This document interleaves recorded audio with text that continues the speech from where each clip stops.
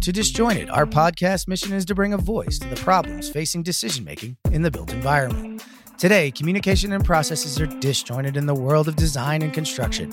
Work happens across tools, teams, and timelines, making it hard to keep everyone connected. It's a constant challenge to reduce friction and meet project expectations. We believe there's a better way.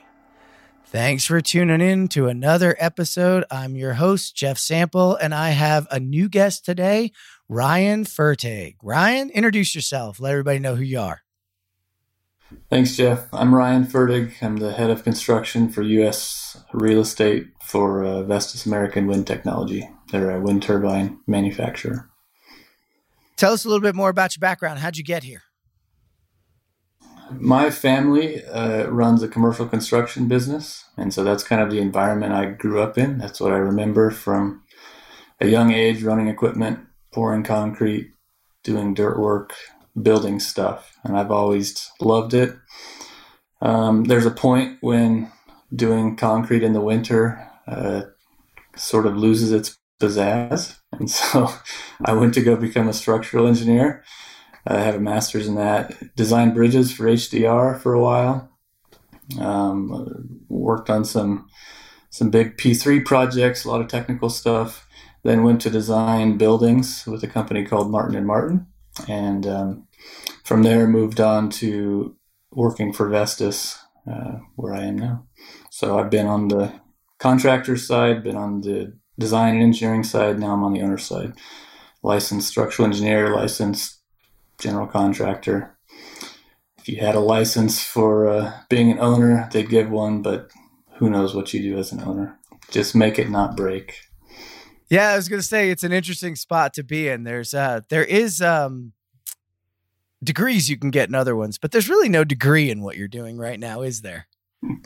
Yeah, not so much. It's a bit of an ambiguous role, a bit higher level. They say, here's what we want, deliver it. We don't want to hear what happens in the middle. So a certification in delivering stuff people want. Is there something for that?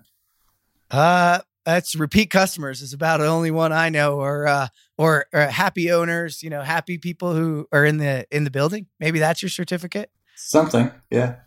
Have stayed alive for this many years. Yeah. Contrary to the industry trying to stop you, right? Yeah, exactly.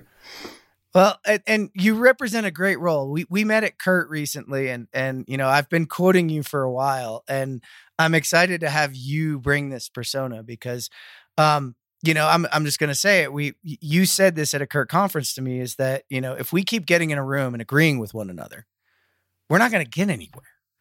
And it really struck a chord with me. I think I'd been saying it for a while without that kind of clarity. So it was why I wanted to bring you on, and why, what drove you to even say that? What's the feelings behind that right now? That's a long time in the making. It comes from when you're growing up, you think that there is an answer to every problem, right? That happens in a small example is engineering. Learn the engineering, go out and practice, provide a known solution to a new problem. And what you find in engineering is that there's a tremendous amount of judgment, even when the entire world is codified. It's really surprising. And I think the same is true when you talk about capital project delivery. When I spent time on the contractor's side, it's challenging. Nothing will hold still. You have things to say about the engineers and the people influencing it. And so it's easy to say, if those people just knew what I know, we could fix this. And then I moved on to consulting, and now you have a different set of issues you're dealing with. And those people in that bubble will say, well, if these people only knew what I knew, we could fix this. And then I moved on to the owner, and you sort of have a bit more control in how you deliver things. And it was there that I came to the realization that you're living in a false reality. Even if everybody knows what everybody else knew, you still probably wouldn't solve it. Why? Because some of your mental models are broken. So as I moved into Kurt, that was my attempt to say, well, surely some other large owners have solved this. There's way too much money flying around. I'm just the idiot in the room. And maybe that's still the case, but what I found was everybody else was scrambling too. And so that was just part of my journey to say, look, this is a really, really unsolved problem. And all you hear in the industry are sort of canned solutions that marketing teams build legs around, right? We know what we're supposed to do, and if you could just do that, it would be solved, and that started with pick your delivery method, right? 20 years ago, design build was the thing, and I'm not saying it's bad, right? There's benefits, but evidently it wasn't, because now we have design build assist. Just a little modification is all we need.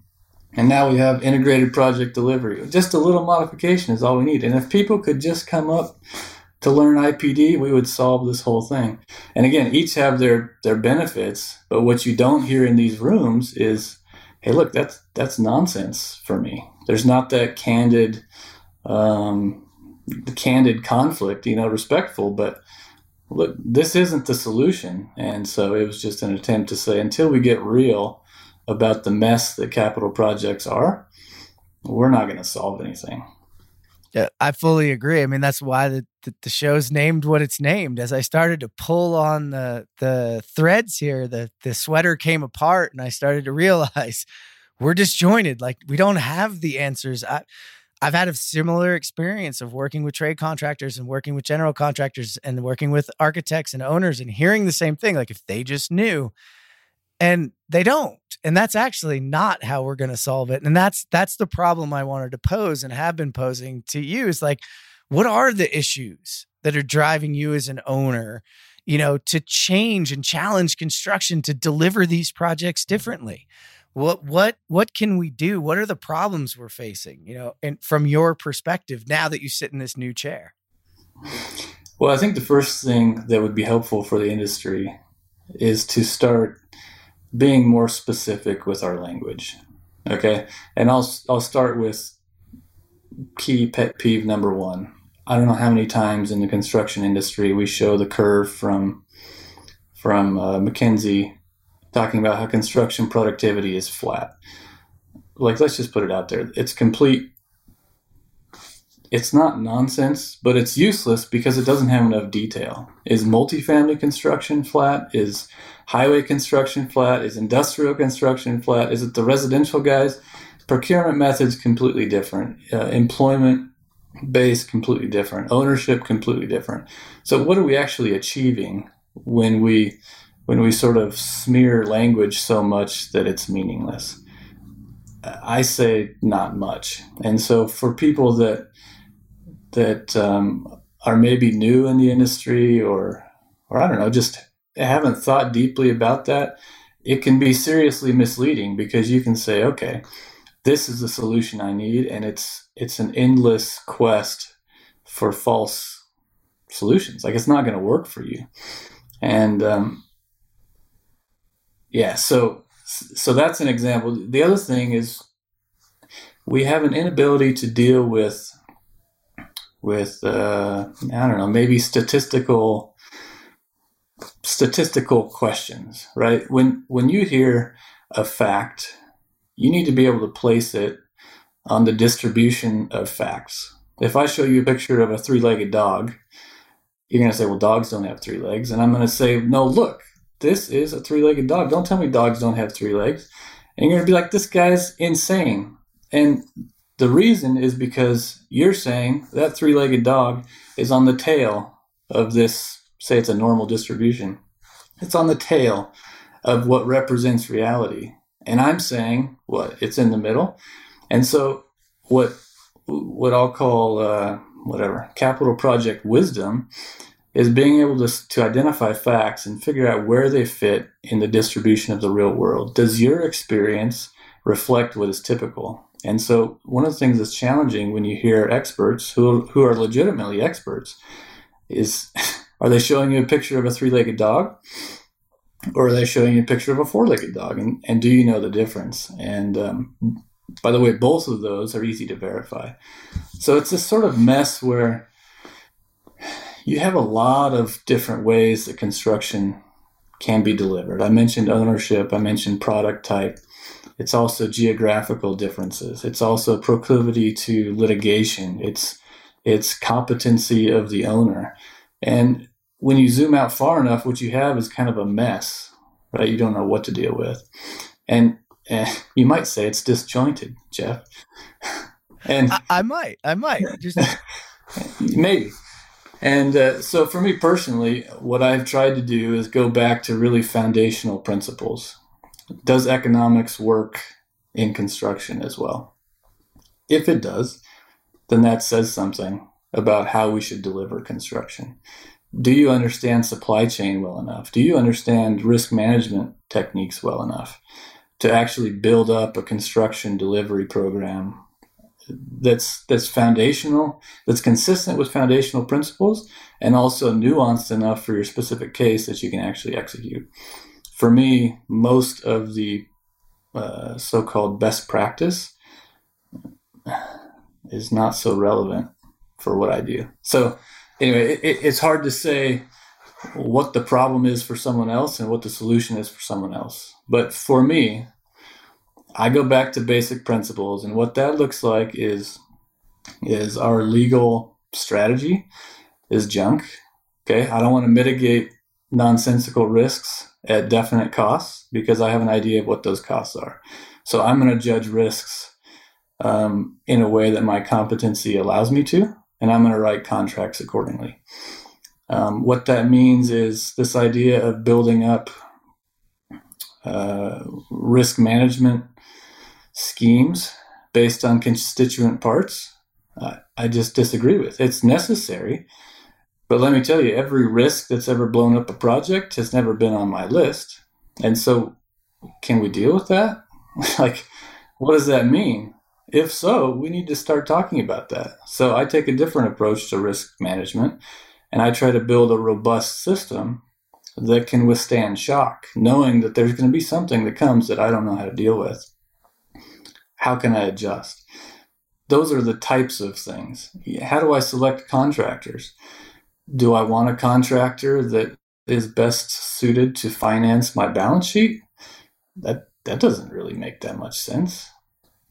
You know, I actually want someone who's good at doing the work I want them to do, and I can handle the financing. So what does that mean I have to do with payment terms? Well, we're going to have a conversation with procurement. So I start from foundational principles as I see them, and I might be wrong, but I try to build up what I know about those foundations and match it with the environment that I see for me personally. Well, you covered a lot. And I love the perspective. And I'm going to try and break it down a little bit from the beginning. I love that you went after the McKinsey one. And in fact, I've always had a unique view of that McKinsey curve that they showed. I've always been like, I'm the eternal optimist when it comes to technology and opportunity. So I've been showing that curve for a really long time, and only showing it in the matter of saying, hey, listen, you guys have been beaten over the head with this thing. I'm showing it to you because I want you to see the opportunity that's available to you. But you just made me rethink that curve completely. And I've been rethinking it, but you articulated it in a way that, you know, we talk about this disjointed nature, right? Everybody talks about the built environment. And I think when McKinsey painted that, you were exactly right. It was a marketing ploy, right? They saw a new frontier to go in and sell their consulting services and help another group transform. I think that's a good thing because we needed transformation. I think that graph, somebody should beat them back over the head with it. Because you're right. It's far more nuanced than that. You know, it's really funny that you say it because I've been telling contractors, you know, for years, hey, listen, it's one thing to look at your whole balance sheet, but you've got to take that data and be able to split it up and understand, you know, not just the region that you're in, but the type of work that it is and the height at which you're working. You get to maybe 14 floors and you're no longer productive. Your productivity at ground zero and 14 are very different. You just said that the entire industry is that. Is that what I caught out of it? That we do need a better ability to take that study, break it out, and you as an owner or anyone in their vertical needs to understand that vertical more specifically. Is that kind of what you're thinking? Is it to get an idea? Yeah, you need more detailed understanding of what precisely you're doing. That includes uh, product type. That includes what kind of owner you are. That includes the scale that you're at. Scale introduces a lot of challenges. There's things you can do at $10 million you probably shouldn't try to do at $1 billion. But the other thing that McKinsey study illustrates, and I don't want to knock it, like there's a lot of good work, a lot of good research in it, but what's the purpose? Was it to solve something, or was it in fact within the best practice of sales and marketing to say, look, people don't understand detail, right? They understand one message. So I want one curve that drives further investment. Like that's the curve. And people have used it all over successfully. So for that purpose, it's magnificent. I'm just saying for a practitioner, it's a little frustrating because you're like, wait, there's so much more. And the Bureau of Labor Statistics has other stuff on this. There's a whole world out there to debate it. But yeah, it all comes back to, are you understanding what's out there? Do you understand your own business enough to not just think there's one best practice for capital project delivery? How does it fit you? Well, yeah. And that goes to, it dovetails nicely into when you talk about delivery methods, right? The design build's been around for 30 years, and you're right. We went design build, we went to design assist, and then you get some trade contractors in the background and they'll tell you it's design rescue, no matter what it is when it comes to me, like we've been poking fun at it. And then you've got IPD that, in a lot of projects it works, and I'm with you, like that. Those things work in a lot of places, but there is just no one size fits them all. We're not going to find the integrated delivery model of design, whatever acronym you want to create, that's going to work for everybody. Yeah. Yeah. Well, yeah, project delivery is a huge topic, right? But I think when you go down to fundamentals, what are you really saying when you say design build is a solution, or IPD? What you're saying is that the original thing has broken down. So say it was design bid build. Okay. The reason that exists is because of foundational economics. This sort of idea of competition driving to the lowest price. There's a whole debate about that. Just don't talk to me about best value. Okay. But let's just stick with design bid build. Look, there's an asymptotic relationship between the number of bids you get and your proximity to what the market price should be. That's a fact. There's a curve, okay? So why shouldn't that work? The reason is because design documents are not tight. Okay, there's gaps all over the place. They don't know how to build it. Okay, there's communication errors. And so we've tried to address that by saying, well, we need the contractor to be involved. True. Like, get expertise. That's a foundational principle that I'm all on board with. Communication, foundational principle. Why can't we say, how do we get design documents to be tight? Like, why do we give engineers a pass to just put a mess on paper? And is it their fault? Isn't the market that we've created one of stamping out typical details in the most efficient way possible and shedding as much liability as possible? Why does that exist? I don't know. Let's talk about the litigious nature of owners, right? These people we've driven them into an environment where trying to get the best constructible product out is secondary to trying not to lose your company. And getting the best product out, you can't do it without risk. So we've stripped away the consultant's ability to take on risk because we as owners who control the entire project have said, yeah, you do your thing for 1% or whatever it is, and you're going to be on the hook for 100%. It's not acceptable. So I guess my issue with project delivery methods is that we're chasing symptoms without addressing root cause. And the same deal with design build. It's a fantastic idea, okay? But the reality with design build is you want to whittle proposals down based on something called best value. Owners are not in a place to determine best value, right? Number one, it's price. You assume there's this work relationship. You assume in the design build process that they'll engage and reduce complexity. All those things are possible, but you need to evaluate for your project whether that'll happen. And what will happen for sure is you reduce the number of bidders. So back to this asymptotic curve where number of bidders gets you closer to market price, you're definitely punting on a foundational principle. You're maybe picking up some gains to fix symptoms of a broken previous case, if that makes sense, in my mind. Yeah, well, no, and you're breaking it down. I mean, there's a lot of back and forth on it, and you're right that the economics, we can't avoid them, right? But the idea is trying to share some of that risk and trying to change some of that around those changing delivery methods. And what you're saying, and I think I agree here, is that we've created an environment in which basically all of us are operating with the person above us is the wrong term for it, but the person that we're responsible for is knife at our throat at all times. Is that really the best way for all of us to operate? I don't operate best at that. What I do is I reduce the risk of that sword going into me at that point in time, right? And to maintain my own life, which again draws us back into our own companies and our own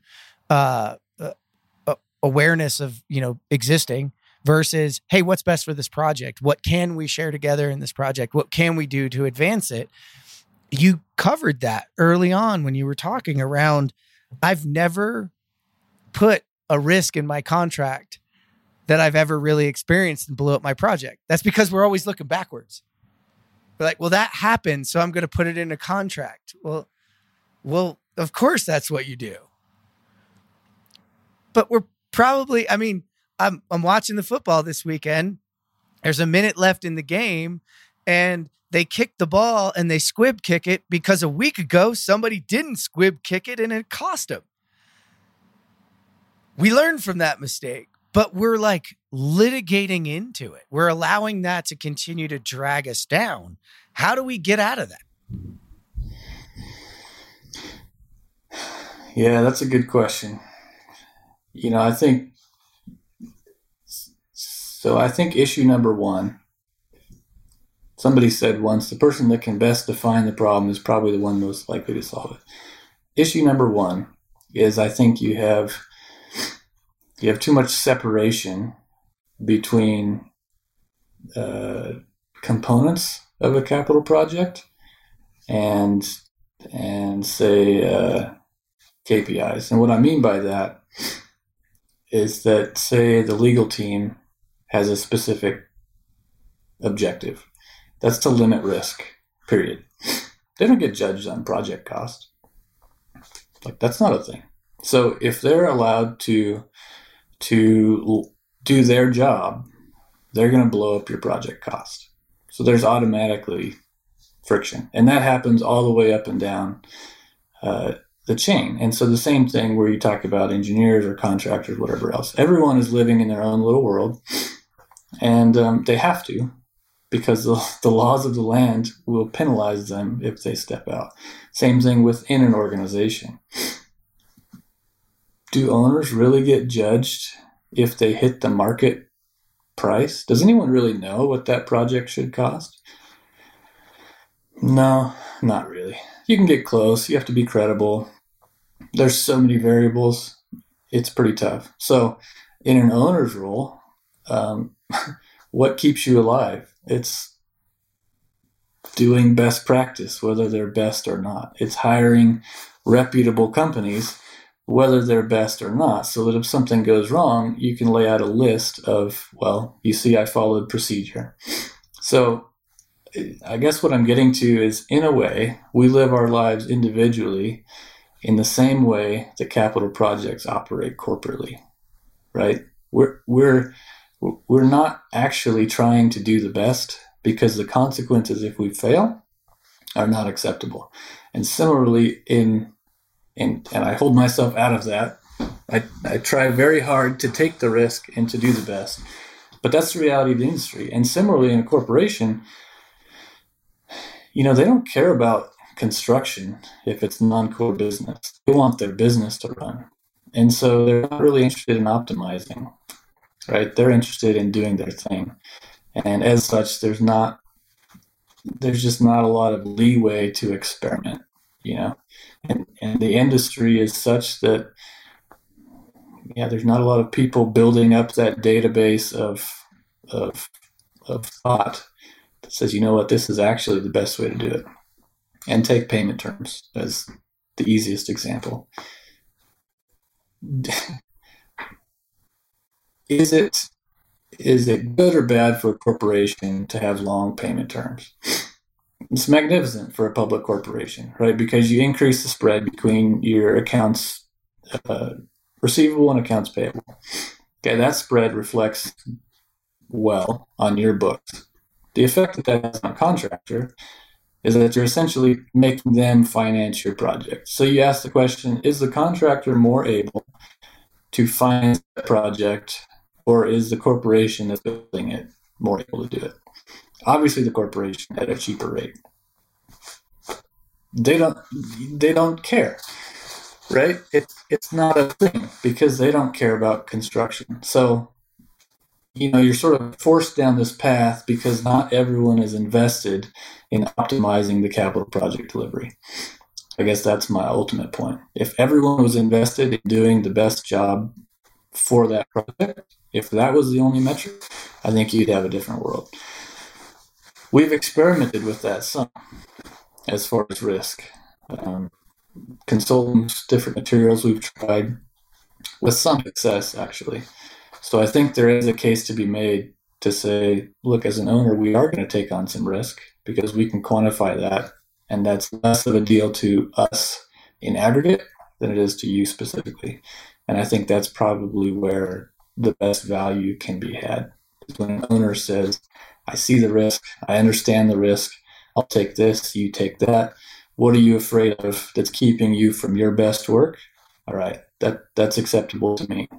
I mean, do you have consultants, for instance, that you can tell, look, I just want your opinion. You got to tell me your gut, and I'll make the decision on the risk. Don't write me a memo on it. I want your expertise.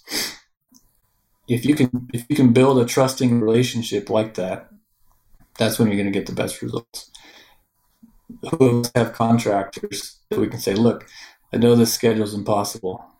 I just want your best. Like, what do we need to do? Well, we have to pre-order this, and I don't have approval for it. Engineers aren't done. Great. I'll take that risk. You're free. Order it, get it coming. That's where you start making up gains. When everyone sits in their corner, yeah, it's safer, I suppose, but you're not really in a race. So getting everyone to get in the race by removing that risk where it needs to be done, I think is the biggest thing others can do. I think it's a transformational move. You're talking about putting skin in the game, and that's a critical part. And we've joked around that this is an industry that dabbles in construction and mainly does financing, and that finance just drives up cost on the bottom line, and they have to do it because there's not enough people out there saying, hey, what's your risks? I'm willing to eat part of that in order to get the gains that are possible from it. So, and I know that a lot of work's going into, I love that you called it a thought database around opportunities to try doing things differently and delivering differently, because doing the same thing over and over is the definition of insanity, and it's not working. But I also like, really, Ryan, that you bring on that the owners have some culpability, just like everyone has culpability in. You can't sit back, right? You've got to lean in and say, look, we're going to mitigate risk. We have the financial capabilities to take more of these risks in those areas. So that's where your risk v reward starts to come in. We're never going to change the delivery unless we do something like that. Yeah, I think it's a great point, but I also want to just improve that definition of risk by asking a hypothetical question. Is it risky to drive 100 miles an hour? Well, depends what your highway looks like. And it depends if you have a professional race car driver at the wheel or a 4-year-old. So the concept of risk is not a value. Okay, the price of risk can be influenced. And what we miss is that we're completely ignoring the effect that competence can have, if that makes sense. It does. Competence can de-risk your project more than anything else. So if you're sitting there trying to run a spreadsheet, being a project coordinator instead of a project manager, one who influences outcomes, the risk is gigantic. I don't care what's on your list. If you're someone that understands the process well enough in detail, that you can influence it, that you can change directions, that you feel comfortable with it, that's where you start de-risking. So don't forget that component in the owner's court. You cannot put amateurs in charge of capital projects, and that's the other. I don't want to throw owners under the bus, but corporations have a professional management culture, and people routinely manage businesses they don't understand through management principles, and that breaks down a little bit in capital construction. So oftentimes you have people that are good managers that are not experts in the field running programs, and you're kind of missing the point in that way. I couldn't capture it any better. That is driving at 100 miles an hour risky. Yeah, it really depends on what car you have and who's driving it. And that's a real important piece that I think gets lost in it. The expertise is important, I couldn't have captured that any better. And in fact, I want to leave it there because we're getting right to that point where you've put a lot out there. Is there anything else you want to put out there? Because this entire round of Disjointed is about, airing these things because we're going to have deeper conversations. And I think this is the beginning of a really deep one. I know when I go back over it, I'm going to learn a lot just from listening back to you and having a little bit more time with it. The only other thing I want to add is related to the work first and on the contractor side, because I feel strongly with my family in construction, myself now being on the corporate side, I live in both worlds, and both worlds are misunderstood. And there's a lot of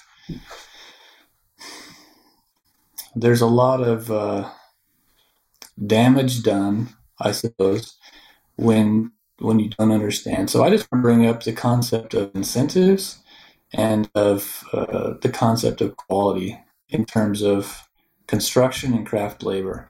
Incentives, because I want the industry to think a little bit about what are we asking contractors to do by the way we hire them. If we as an owner prioritize everything except can they do a good job, they're going to continue hiring excellent sales teams and excellent marketing departments. And that's the essence of branding, and we pay for brands. The more we are impressed by that, the more that's the way to go. And the people that actually influence a project, the superintendents, the foremen, the people in the dirt, the more their livelihood is not appreciated, right? The more their future is jeopardized. And I guess I'm someone who clearly sees the success of a project depends on those people actually in the dirt.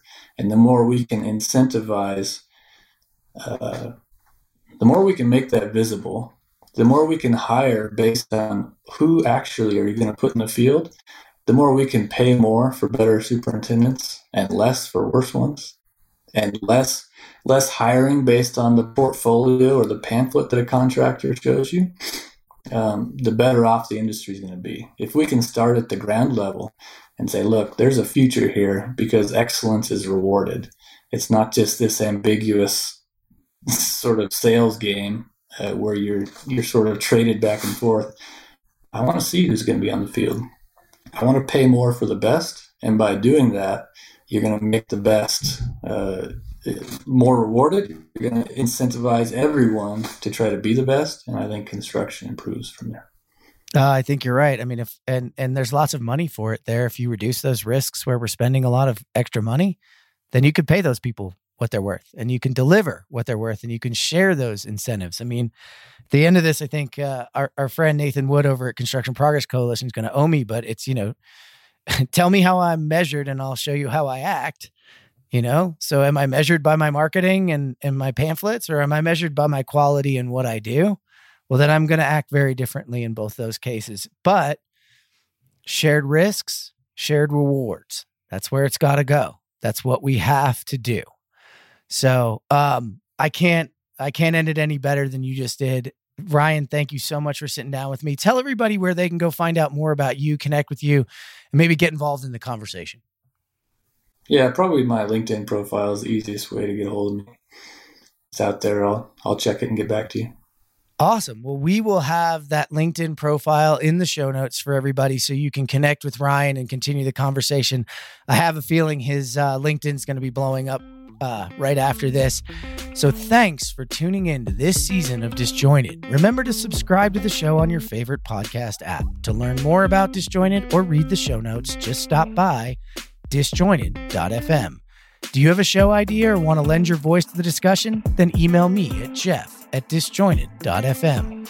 This show is brought to you by Join, the decision-making platform for the built environment. Learn more at join.build.